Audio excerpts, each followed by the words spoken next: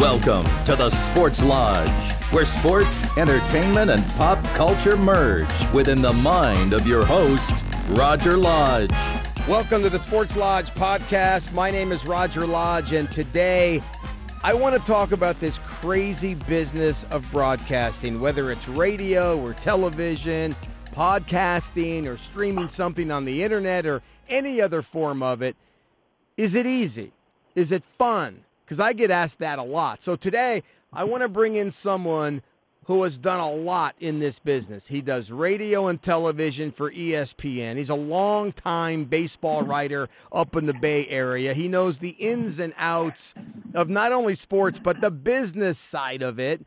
And a guy that is widely recognized as one of the top reporters in this wild and wacky business. He's been with ESPN since 2003, and all he's done there is cover about 15 World Series, 10 All-Star games, and for a while, you would have thought he and Barry Bonds were roommates as much as they were together when he was covering Bonds for the worldwide leader.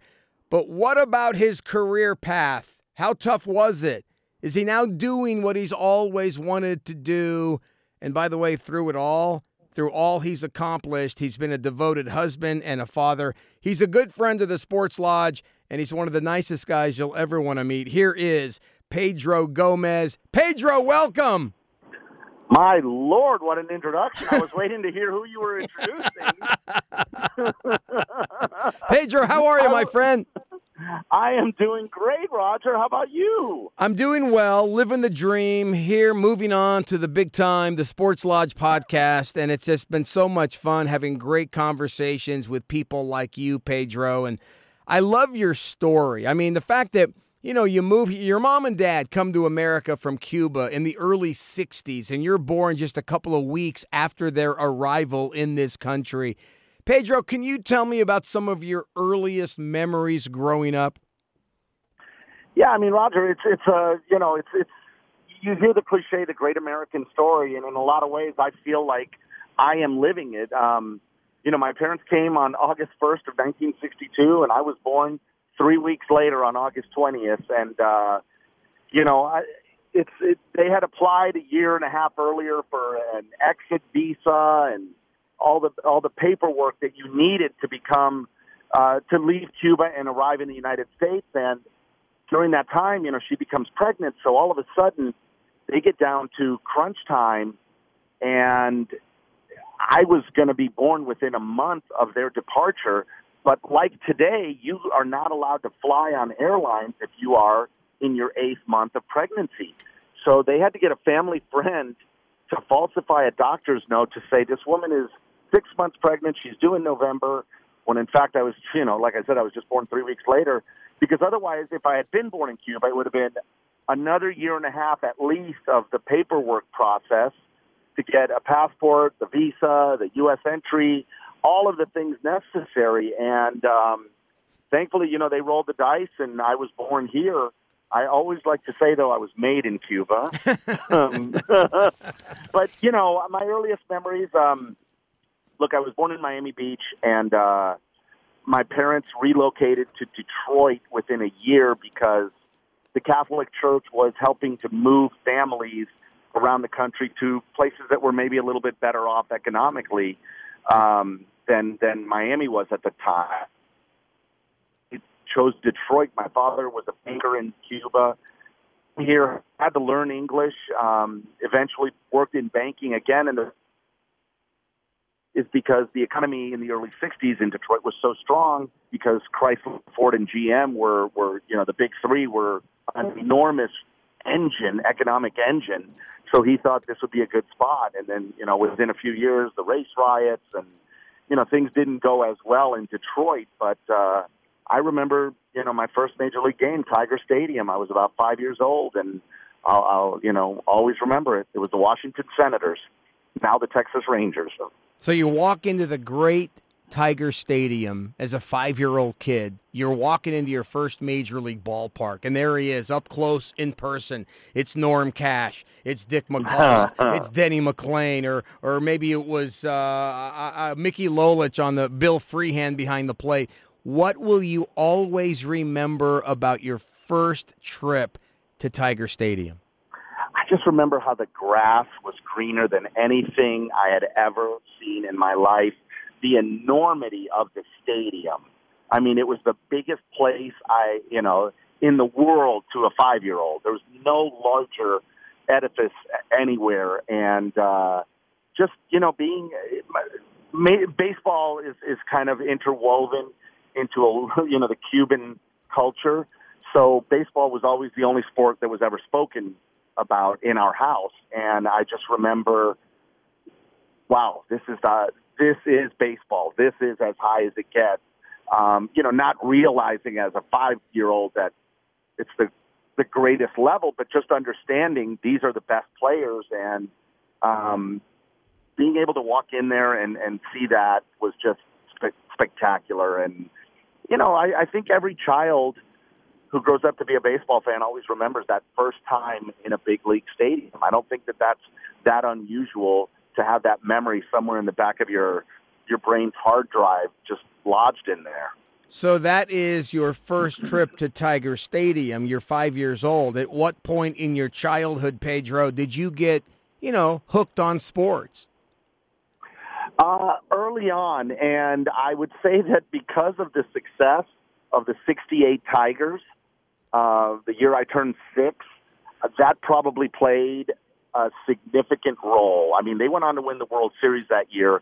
The entire city was engulfed in Tiger mania, and for that reason, I think I was hooked from that point forward because of the success that the Tigers enjoyed that season, me being there and just, being swept up in it. You'd go to first grade and every kid is talking about the Tigers game last night, or how Norm Cash did, or how Mickey Stanley made this incredible catch. Al Kaline hit a 2-run homer. Like, that's all we talked about. And it wasn't like games were on TV. It was rare. I think only like 20 or 30 games were actually on television. We just listened to Ernie Harwell, not realizing it was Hall of Famer Ernie Harwell, but just listening to Tigers games on the transistor radios. That was how we followed baseball, but we were religious about it, all of us. Pedro, when I grew up out here on the left coast, a big California Angel fan, I always fell in love with the obscure players. We had a pinch hitter one season named Winston Jennings, who it seemed to me every time he came up to pinch hit, they called him Pinch Hit Deluxe. He would get a hit every time he came up. I could walk out on the streets here on Sunset Boulevard in Hollywood right now, and nobody would know the name Winston Jennings. He might have been the most obscure Angel of all time, but he was my favorite, one of my favorites. Give me one of your most obscure favorite Detroit Tigers back in the day. Well, you know what? You want to talk about a pinch hitter extraordinaire? Gates Brown certainly was that guy. But he was probably a little bit better known because he was such a terrific pinch hitter, along the lines of a Manny Mota, so to speak. But I would say I was always partial to those middle infielders. So for me, there was a guy named Tommy Magic, who was an obscure Tiger, but he was a backup middle infielder. But whenever he played, it seemed like he did something to help the club win. It's easy to pick out an Al Kaline or a Willie Horton. Those were the stars of the team.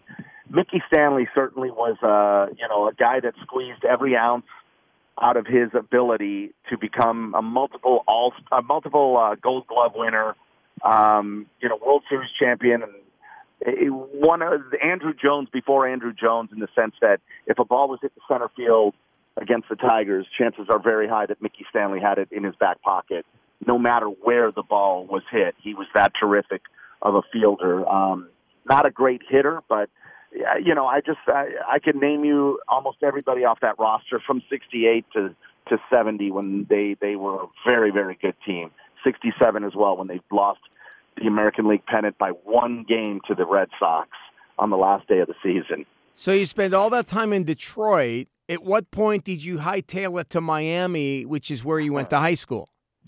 Yeah, it was in the later 70s that we ended up in Miami, and I moved there when I was in 10th grade, finished high school there, and stayed there for a while. I went to college, the whole thing, and I would say that that's where, my more formative years were spent. It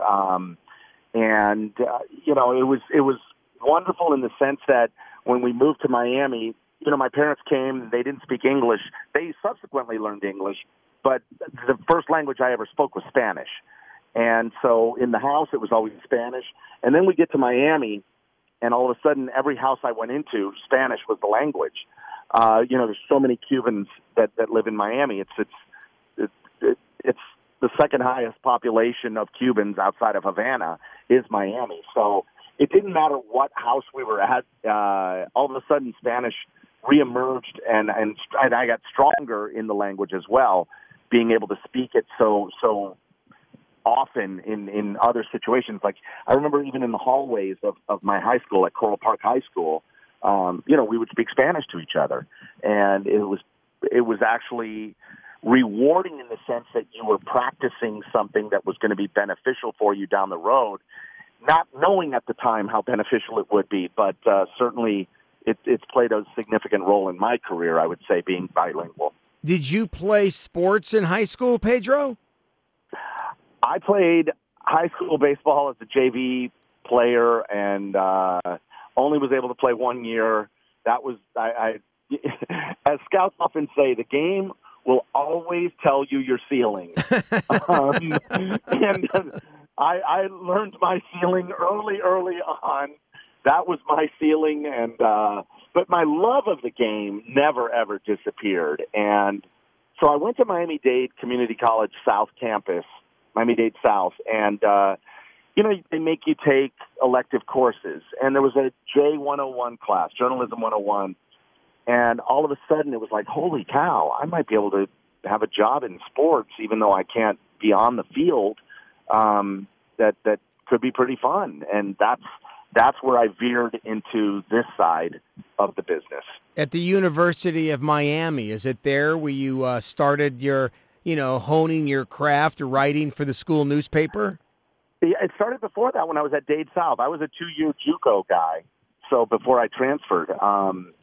So it was actually, I had a wonderful, wonderful journalism teacher whose name, no relation, but his name was Peter Townsend. Wow. No relation to the Who guitarist. But, he often heard the jokes. And believe me, if you saw him, you'd say, there's no way this guy will ever be confused for the guitarist. But he recognized the passion that I had shown and pulled me aside and said, look, there's an opening for a once-a-week kid to just answer the phones and put together these little one-paragraph summaries of sports events at the South Dade News Leader in Homestead, Florida. The pay is almost next to nothing. I said, I don't care. I'll take it. So I would go in on Friday nights, put together these little one-paragraph summaries on the Homestead High or the South Dade High volleyball team, the track and field event, whatever, the baseball game. And that's basically, Roger, when I started, and I remember it paid $38 for that 1 day a week, and I didn't care. I was doing what I wanted to do. And, you were talking earlier about how, is it fun? Is it worth it? Whatever. I think it's worth it if you enjoy what you're doing. If you enjoy what you're doing, then it's never work, and I think you'll always be happy. What was the ultimate draw for you? What drew you into doing what you do today? My dream was to become a Major League Baseball beat writer for, one of the big league clubs. And that was it. If I could reach that dream, in my mind, it's like I will have made it. And, it took a while, but I did it by the age of 29 when at the San Jose Mercury News, I had moved out to the Bay Area subsequently after a few jobs, one in Miami, one in San Diego, and then up in the Bay Area. There was an opening for the A's beat writer job, and at my paper, I was covering high schools, which often was the entryway into a sports section, and got to cover the incredible A's, the Bash Brothers, the Dave Stewart, Dennis Eckersley, that incredible team that they had in the late 80s and early 90s, and Tony La Russa, I learned from him. It's just one of those things where if you just keep your ears open and your mouth shut, you will learn so much. What year did you start with Oakland? 1990, I was the backup.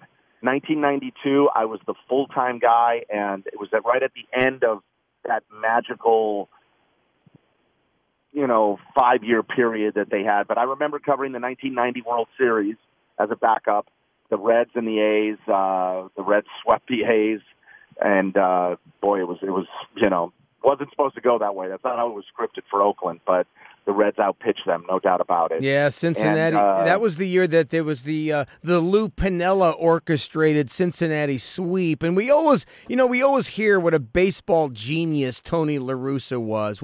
Will you confirm or deny Tony La Russa, baseball genius? I would say Tony La Russa is a baseball savant, and I would say he is one of his biggest strengths was probably motivating.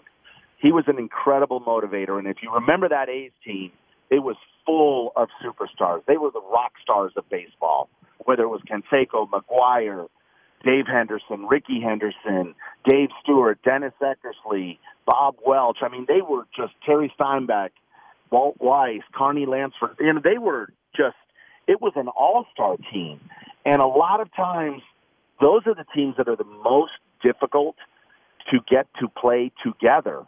And La Russa had a way about him that he was able to get those guys pointed in one direction and forget about their individual accomplishments and focus on the team goals more than anything. And to me, that is much more difficult than getting, let's say you have a 25-man roster now with 15 guys who have 3 years or less of big league experience. That's an easier club to manage because everyone is still trying to make their name. Whereas those A's, so many of them had already made their name, they could easily say, I got mine, I don't care. But La Russa had a way of motivating each and every player, and that's probably one of the bigger reasons that they were so successful. Did you ever have the opportunity at one point or another just to sit around, whether it be in his office or the dugout, and just talk baseball or just talk life with Tony La Russa one-on-one? I did that as often as I could, and the unfortunate thing I think today is that those conversations don't take place because a lot of times today the manager's office is off limits to the beat writers. You can't just go in there. The managers now come to the podium, speak at the podium, and that's about it. You might be able to get a little bit of one-on-one time with a manager, but it's just for a couple of minutes. I mean, I used to do that routinely no matter who the A's were playing. I remember sitting in Sparky Anderson's office at Tiger Stadium, him with his pipe, his ripped undershirt, his also ripped undershorts, and he'd just sit there, and you could ask anything you wanted to Sparky, and he would give you whatever amount of time you wanted. I would do that with Buck Showalter at Yankee Stadium when he was a young manager of the Yankees, his first big league job. It didn't matter who. Lou Piniella in Seattle, I could go in and speak to him, and he was always gracious. It was such a different era in terms of covering the team, and I think that it's kind of hurt the storytelling of the game today. That those stories don't get out as often as they used to.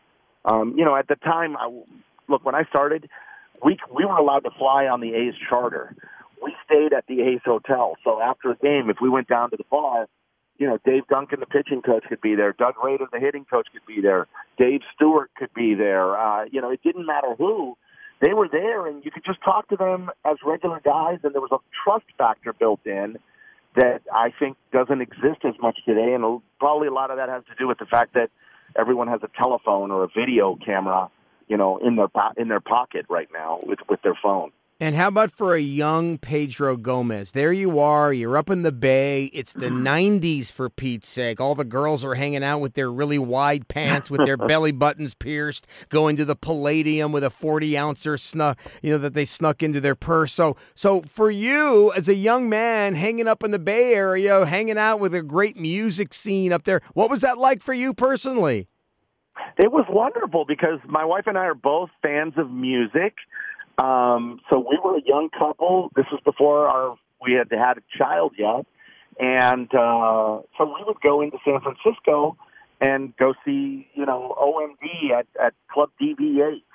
I always love the name of that bar, DV8. it was the letter D, the letter V, and the number 8. DV8. That was the name of the bar. But, there were so many bands that came through San Francisco and Oakland. We saw Peter Gabriel at the old Oakland Coliseum where the Warriors just finished their last season. Tremendous, tremendous show. The Cure. It didn't matter what. The Bay Area always had great bands. So we loved music, and we would often go see phenomenal groups at different venues, whether it was San Jose, San Francisco, or Oakland. They were always coming through town. So that part was incredible. Being so close to San Francisco, a young couple, never having lived in California, either of us, to be able to go and hang in the city was eye-opening to us, even though we both came from Miami, which is also an exciting city. But if you've never been to San Francisco or California and you're coming from Florida, it's so different for us. And, seeing mountains for the first time in our lives on a regular basis. You just get in the car and, Mount Tamalpais, whatever it is, they're all right there. You're surrounded by mountains. You're surrounded by a beautiful bay. Just, it's spectacular. And I'm glad that we were able to live the early part of our marriage in the Bay Area. Best concert you've ever attended? Earth, Wind, and Fire at the Hollywood Sportatorium in Hollywood, Florida. And I would say it was probably 1985 or 6, maybe 87, right in that period. And it was when Earth, Wind, and Fire was, Earth, Wind, and Fire. Philip Bailey, they were incredible. And to this day, still the greatest concert I've ever seen. And I've seen a lot. And I've seen some great bands, but that one still stands out to me. Could you sing Shining Star right now? A cappella like they do at the very end of the song? Oh, my. For you to see what your life can truly be. That will live on in Sports Lodge history forever, my friend.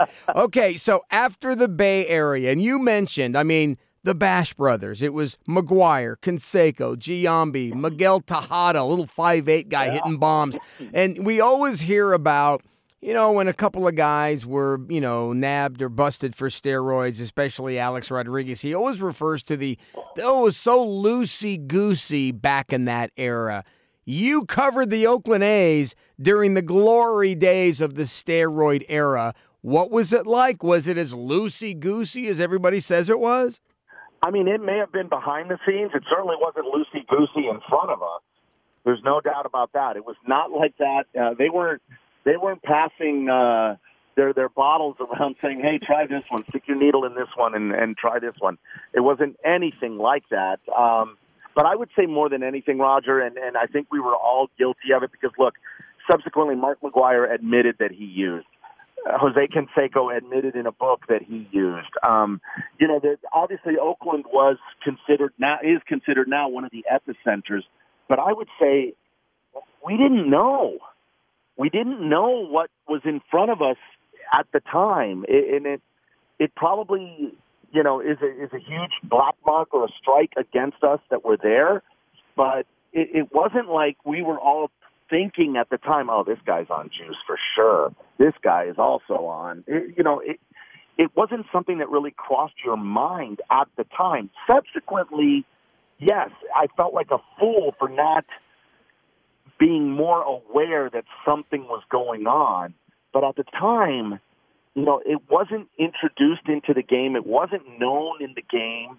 And, I'll accept full blame for being naive, but it was not loosey-goosey in the sense that we knew what was going on because they were doing it in front of us. No, they were very clandestine about how they were using, and so they must have known this is wrong because they wouldn't hide the other things they were doing. Creatine was a big protein shake at the time. The creatine bottles, the packs of it, they were sitting in the lockers. They were in the wide open. But the other stuff, the harder stuff, that certainly was not in the wide open.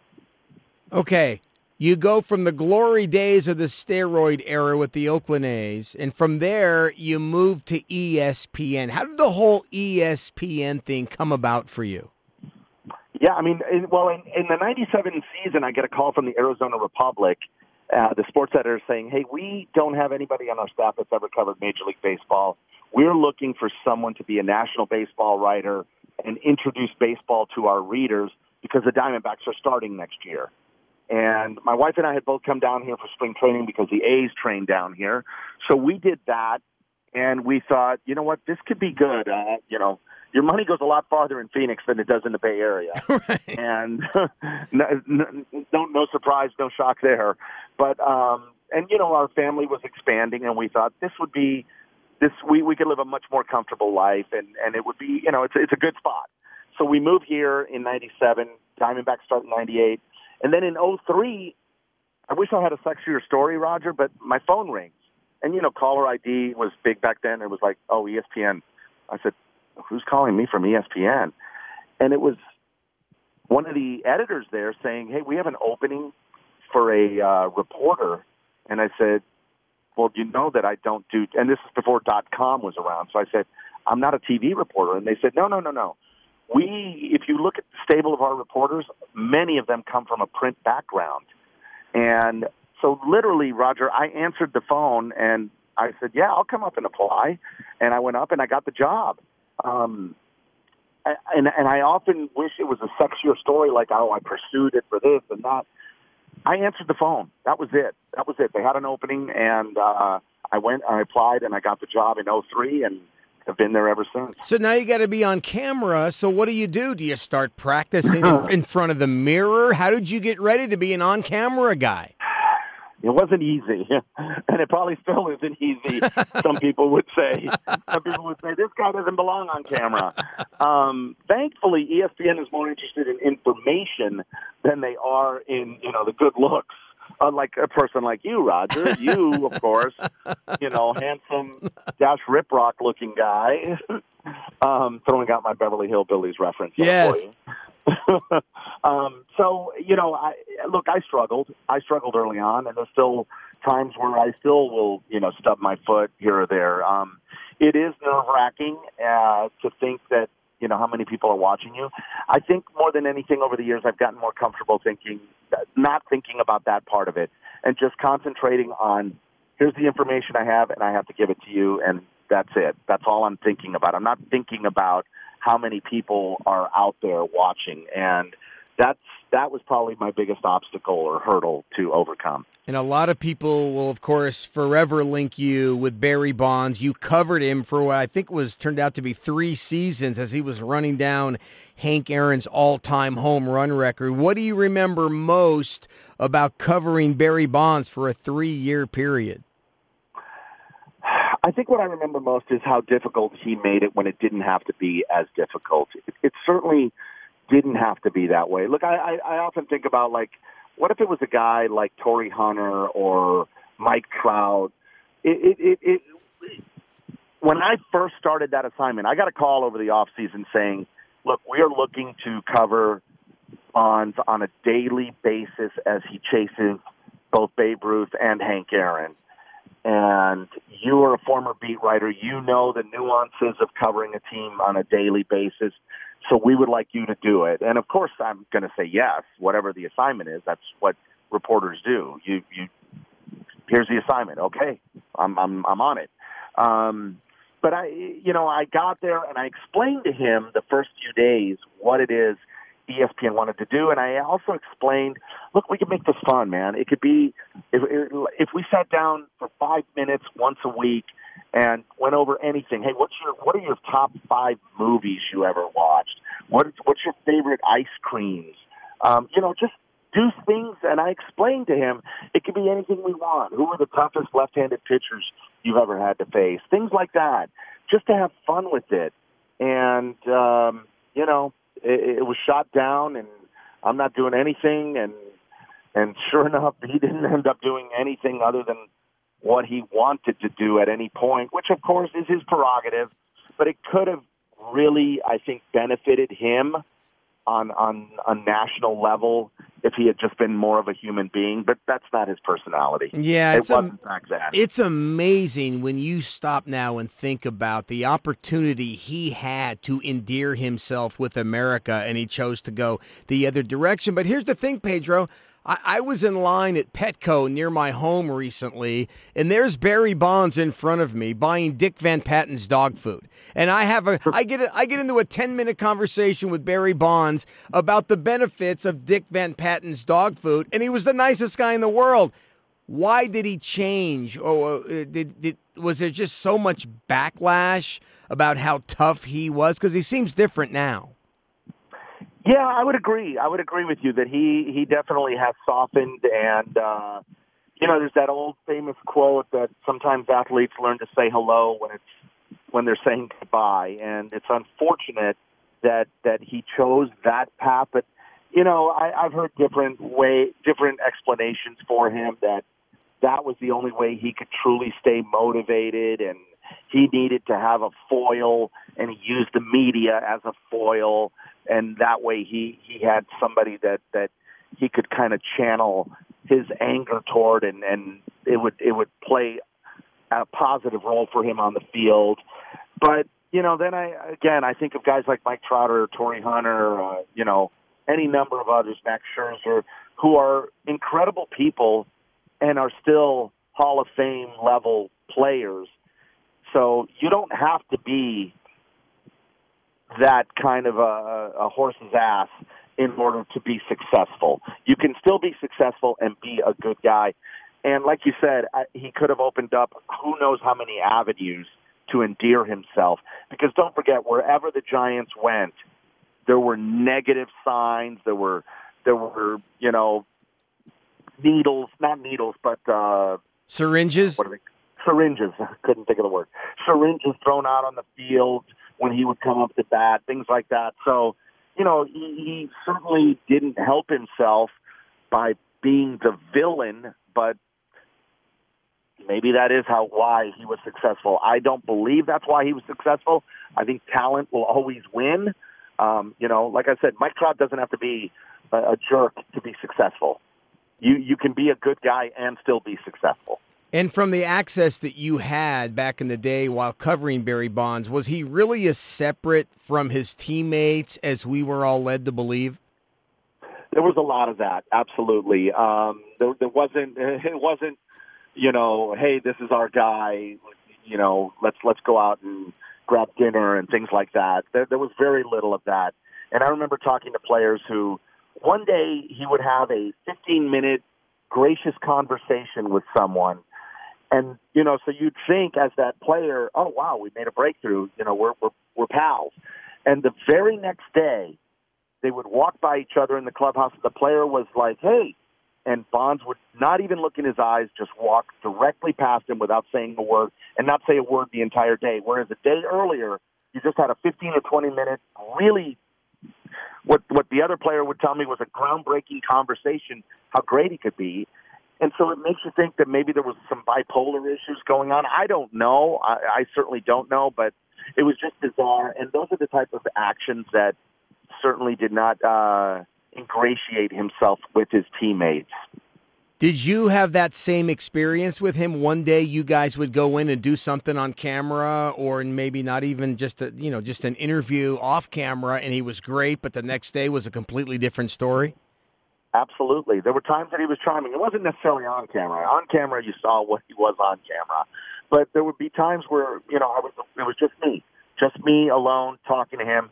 And we'd have a 15, 20-minute conversation about whatever. And he was really gracious and adding to the conversation and asking questions and things like that.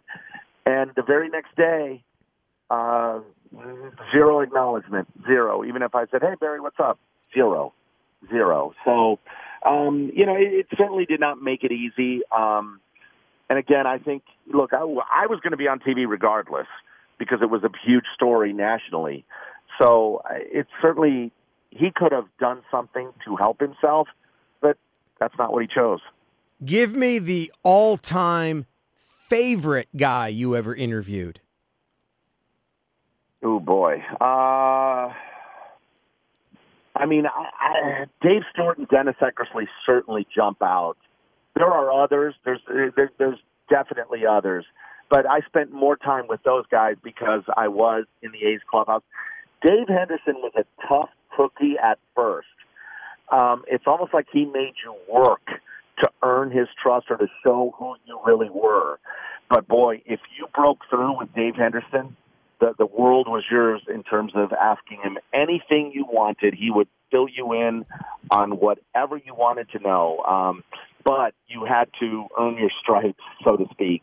I'm glad I got to do those A's. Todd Stilemeyer, I know, could be viewed from the outside as difficult, but God, he still is to this day a wonderful, wonderful human being. There's a lot of guys. Look, I'm going to certainly leave out people, but Stu and Eck jump out because I spent so much time in that Oakland clubhouse with them, and those guys are incredible people. Pedro, I'm loving this conversation, and I've always been about the relationships that we build in this business. I absolutely love that. Let me ask you this. If you could sit down right now with two people from our industry, past or present, and interview them about their relationship, Kobe and Shaq, Jordan and Pippen, Lolich and McLean back in the day, who would you want to sit down with and talk to them about their dynamic that made up their relationship? If they don't have to be teammates, I would have loved to have sat down with DiMaggio and Ted Williams. Oh. And just because they were rivals, one was a Yankee, one was a Red Sox, one was considered the greatest hitter of all time, the other one considered himself the greatest hitter of all time. The fact that their careers mirrored each other for the time span that it did. One was able to get World Series rings almost on a yearly basis. The other never did. There's so many questions I would love to find out about what that dynamic was like of these two players from these two cities that dislike each other, these two organizations that are huge rivals. What was that truly like back in the day? Plus, there was no social media, so a lot of it was being, ushered back and forth by newspapers for the most part, and just to sit down and get honest answers from both of those guys. Pedro Gomez, for any kid out there listening right now, let me shift gears a little bit here. For any kid out there that wants to do what you do, what would be and I'm sure you get asked this all the time, so what advice do you give an up-and-coming kid who wants to do what you do? I would say persevere. Perseverance is a big part of it because you are going to be rejected, multiple times, dozens and dozens of times. So if it's truly what you want to do, keep at it. Read as much as possible. You get so much better by reading other sports writers and reading sports stories and not just sports, but anything. Just read as much as possible. Become educated in a lot of facets because you never know if you're going to be interviewing a Ron Darling who went to Yale and was bored by sports talk. But if you wanted to talk about John Paul Stevens, the Supreme Court justice, or John Jay, the Federalist, one of the early Supreme Court justices, he would love those kind of conversations. So become as educated as possible because you never know what you are going to be talking about. I would also say, and I know this isn't easy because of the expenses, but travel as much as possible because you do gain so much of a wealth of education from traveling, meeting people, learning people. And I would say also you've got to be a people person. It's not – so many times I get approached saying, I know every stat about every player. That's great. And I always say, look, I don't, but I know how to find it. But people are interested in people. They're not interested in numbers. Numbers is not why we watch sports in the sense of, we want to know what makes that player tick. What makes that coach such a good coach? What did he do to get to where he is? People are interested in people. And so many times nowadays, I think analytics has played a role in this, Roger, that, it's all about numbers. No, numbers are the easiest way for me to – you start spewing numbers out, and I just tune out. I don't care.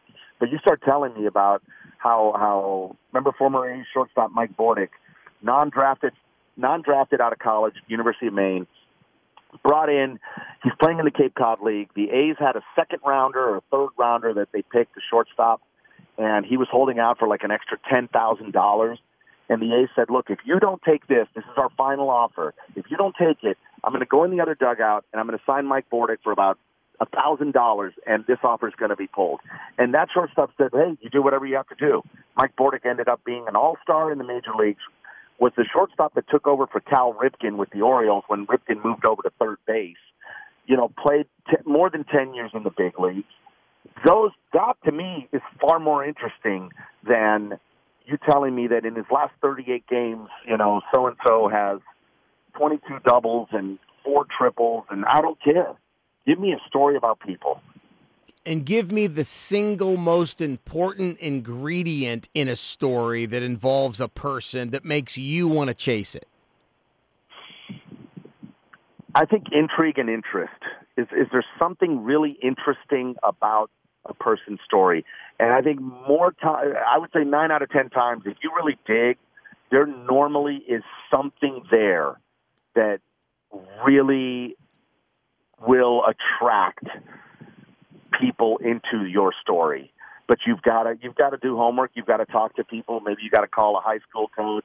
Maybe you got to call a college coach, college teammate, somebody, and try to find out something interesting and intriguing about that player. Yeah, he was going to quit baseball. Like Lorenzo Cain, the Brewers center fielder. My Lord, didn't play baseball until he was in 10th grade at high school in Tallahassee. And now he's an all-star in the major league. That's incredible to me. Or back in the 70s in your Detroit area when Ron LaFleur was in a prison, and next thing you know, he's out of prison and he's playing outfield for the Detroit Tigers. That was an incredible story, right? Billy Martin was the manager of the Tigers. Somebody said, you really, really should come over and watch this kid who's in prison. And Billy's like, what are you talking about? He's like, no. It was theft or something. It wasn't it wasn't armed robbery. It was just, he broke into a store, stole some things. So it's not like he's a dangerous criminal. I mean, he is a criminal, no doubt. But yeah, Billy Martin was invited to this prison to come watch him, and he said, this kid's got talent. Told the Tigers, let's sign this guy. He played in the minor leagues a few years, and boom, ended up playing, I think, 9 or 10 years in the big leagues. Led the league in stolen bases, was a starting center fielder in an all-star game in Philadelphia, the bicentennial year. Things like that.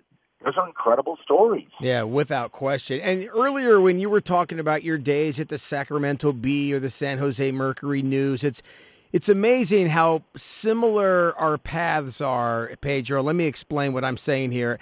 I had he was a no BS talent agent once tell me, you want to be an actor? Go act. It doesn't have to be the lead in a Tom Hanks movie or playing a superhero in a $200 million blockbuster, but go do an off-Broadway play. Go do an off-Broadway play. Go do scenes. Go put the work in. You put the work in at a lot of different places, so when you got to ESPN on a national level where a lot of people were going to see you, you hit the ground running because you had done it a bunch of times before, right? Yeah, you do have to put in the reps, so to speak. Yes. It's not that's the other thing that, a lot of times someone will say, oh, I could do your job. I'm like, okay, so you can call Brian Cashman right now and get him on the phone, or Billy Epler, and well, no, I don't have that. Oh, then I guess you can't do it. It's an arrogant stance to take. I could do what you do. Okay, well, I didn't start doing this when I was 20. You have to learn how to be a professional, like you're talking about. You want to act? Go to community theater somewhere and start acting first before you go on a real audition somewhere. Go get some reps in. You do have to get reps, and that's why you may not start out in a large market or at a large newspaper, but if it's truly what you want to do, then go jump into the deep end of the pool and do it. How many people could I get on the phone right now that could get Brian Cashman on the phone or Billy Epler or sing Shining Star by Earth, Wind, and Fire? Let me tell you something, not a whole lot of guys. Lastly, last thing, Pedro, and I can't tell you how much I've enjoyed this conversation, but last thing This has here. been great on my end. I want to talk about how hard and competitive this crazy business can be. It's not easy to keep it rolling. How has the business changed the most for you? Well, there's fewer jobs. There's no doubt about that. It's not like it once was. So that part makes it more difficult because there just aren't as many jobs as there once were. But I never try to dissuade. Look, I go to Arizona State and I speak to the students at the Cronkite Communication School here, which is one of the best in the country. And, they all think, oh, I can start out at ESPN. And I often tell them, you're probably not going to start out at a national level. But if this is truly what you want to do, go after it. There aren't as many jobs as there once were, but that doesn't mean there aren't jobs. And if it's truly what you want to do, it'll never, ever be work to you, and you'll always enjoy it. And I've always found it fascinating, Roger, that if you truly are doing something that you love, it is amazing how somehow the money does come. Again, my whole dream was just to be a beat writer covering a big league team, and doors just kept opening. And obviously I'm incredibly thankful and I feel blessed, but if you truly love what you're doing, I think that passion and that love exudes. It comes out exuding from you, and people see it and they notice and they say, this is somebody that really loves what they're doing. Let's see if we can interview him and see what we think. And you never know who's listening. There's a lot of people who have stumbled across this Sports Lodge podcast who, well, Pedro Gomez sounds familiar, but I don't know a whole lot about him. I want my audience to get to know you real quick here, so just give me some quick hit answers here. You ready? Absolutely. Pedro Gomez, you can have this band or performer in your backyard tonight. Who is it? Oh, man, I didn't know there was going to be a test. I'm going to say Mick Jagger. You can take an episode of this TV show. It's the only one you can take to heaven. Which one you taking? It's going to be a Seinfeld episode. No matter when you come across this movie, you stop what you're doing and you have to watch it till the end. The Godfather. First sports poster you ever had up on your wall? Al Kaline. Ooh, youngest man to ever win a batting title. I love that one. First, and that probably is a record that may never be broken, by the way. By the way, did you, and I talked to Bob Costas about this recently. There's a nice name drop. You can't teach what I do. But I asked Costas, who's the guy that you started interviewing him early on, and then you became friends with him, and it was almost surreal. For me, it's Angel left-hander Clyde Wright. For Pedro Gomez, it's who? Charles Barkley and George Lopez. Oh, well, Lopez! I see him all the time here at the golf course. He's like the nicest guy in the world, George Lopez. I'm actually going to go see him tonight. He's at Wild Horse Pass here in Chandler, believe it or not. Unbelievable. Send my love. First non-sports poster up on your wall as a kid. Farrah Fawcett. Who didn't? With the red bikini, right? Absolutely. Well, it wasn't a bikini. It was a one-piece. Yeah. Thank you for punching me up on that. The one box of cereal you could destroy in one sitting. I took down a box of Captain Crunch last night. Who could you destroy? What cereal in one sitting? I would say Golden Grams. Name the interview that could and should have won you an Emmy. Whoa.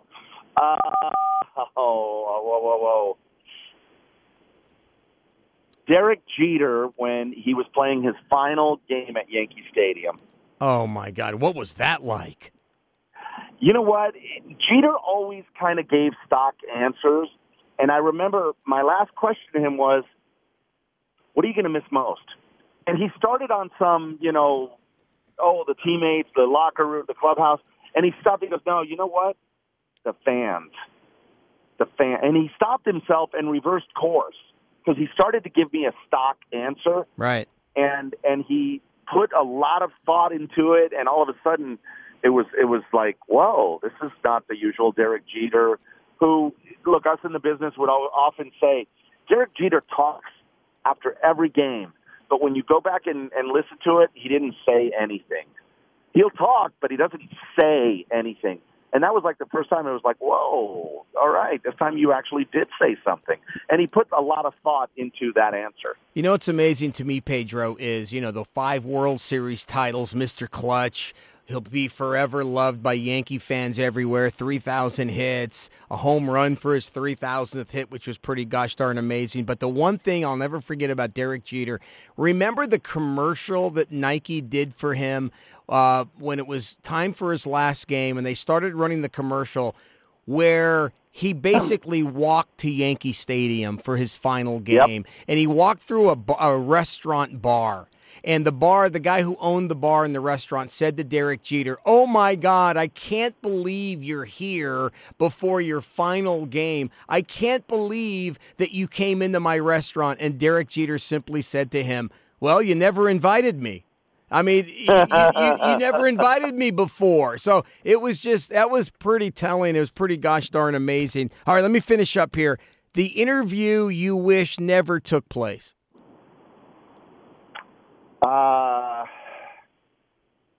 Eric Bedard, when he first got traded to the Mariners from Baltimore, just was a really, really difficult guy. And in the middle of the interview, I could tell that he didn't want to do anything or say anything. But, they had traded for him to be the ace of the staff because the Mariners thought that's all we need, and then we'll be able to succeed because he had those great years on those last-place Orioles teams. And in the middle, I just busted and I said, "Look, you don't want to do this, that's fine." And I said, "Don't worry about it. I'll talk to other people." And I said, "Let's go." And I started to walk away, and I'm about 5-10 feet away, and he goes, No, wait, Pedro, wait. What do you want?" And it's amazing how, and it wasn't like I was trying to play a power role. It's just, you're not going to say anything. You don't want to talk to me? Fine. You don't have to. And it's amazing when you kind of, I don't want to say turn the tables, but when you say, "Look, you don't have to talk to me," and just walk away, it's amazing how many times they say, No. What do you need? What do you need? Absolutely. Last thing for you, Pedro Gomez, the interview or project you absolutely need to do before you shut it down someday. Oh, boy.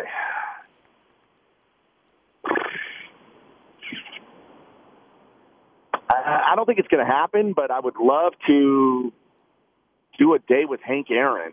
Oh. But his health is deteriorating. I don't think that that's probable. But boy, a day with Hank would be that would be special. Or even Sandy, because Koufax is not somebody who he's become a little more out in the public, but he was so reclusive for so many decades. And I think it'd be special for that to be held on to for posterity's sake, just so that, decades from now, people can go back and turn on and say, all right, here was Koufax toward the end of his life, what he had to say. And I think you see it like John McCain did that wonderful documentary a year ago, and then he died shortly thereafter. I think it's important for historical figures to understand what they mean to so many different people, and hopefully, something like that can happen. What a conversation with Pedro Gomez, ESPN, on this wild and wacky business and the relationships that we have built throughout the years. Pedro, can't thank you enough. You are awesome. Thank you so much for taking part here and being in the Sports Lodge podcast, man. You were fantastic. Roger, my brother, it is always a pleasure to talk to you, and it never feels like we're having to pull teeth or reach for anything. It's just like, and you and I've talked about it, it's like we're sitting at a bar having a beer and just catching up. That's all. Love it, man. Pedro, you're awesome. Thank you so much, my friend. Look forward to the next time. All right, man. Take care. Pedro Gomez here in the Sports Lodge podcast. I want to thank all of you for listening to the Sports Lodge podcast here on the Global Story Network. And don't forget to follow us at Global Story Net 1. And of course, you can follow me on Twitter at The Sports Lodge. Until next time, I'm Roger Lodge saying so long, everybody. The Sports Lodge with Roger Lodge was brought to you by the Global Story Network.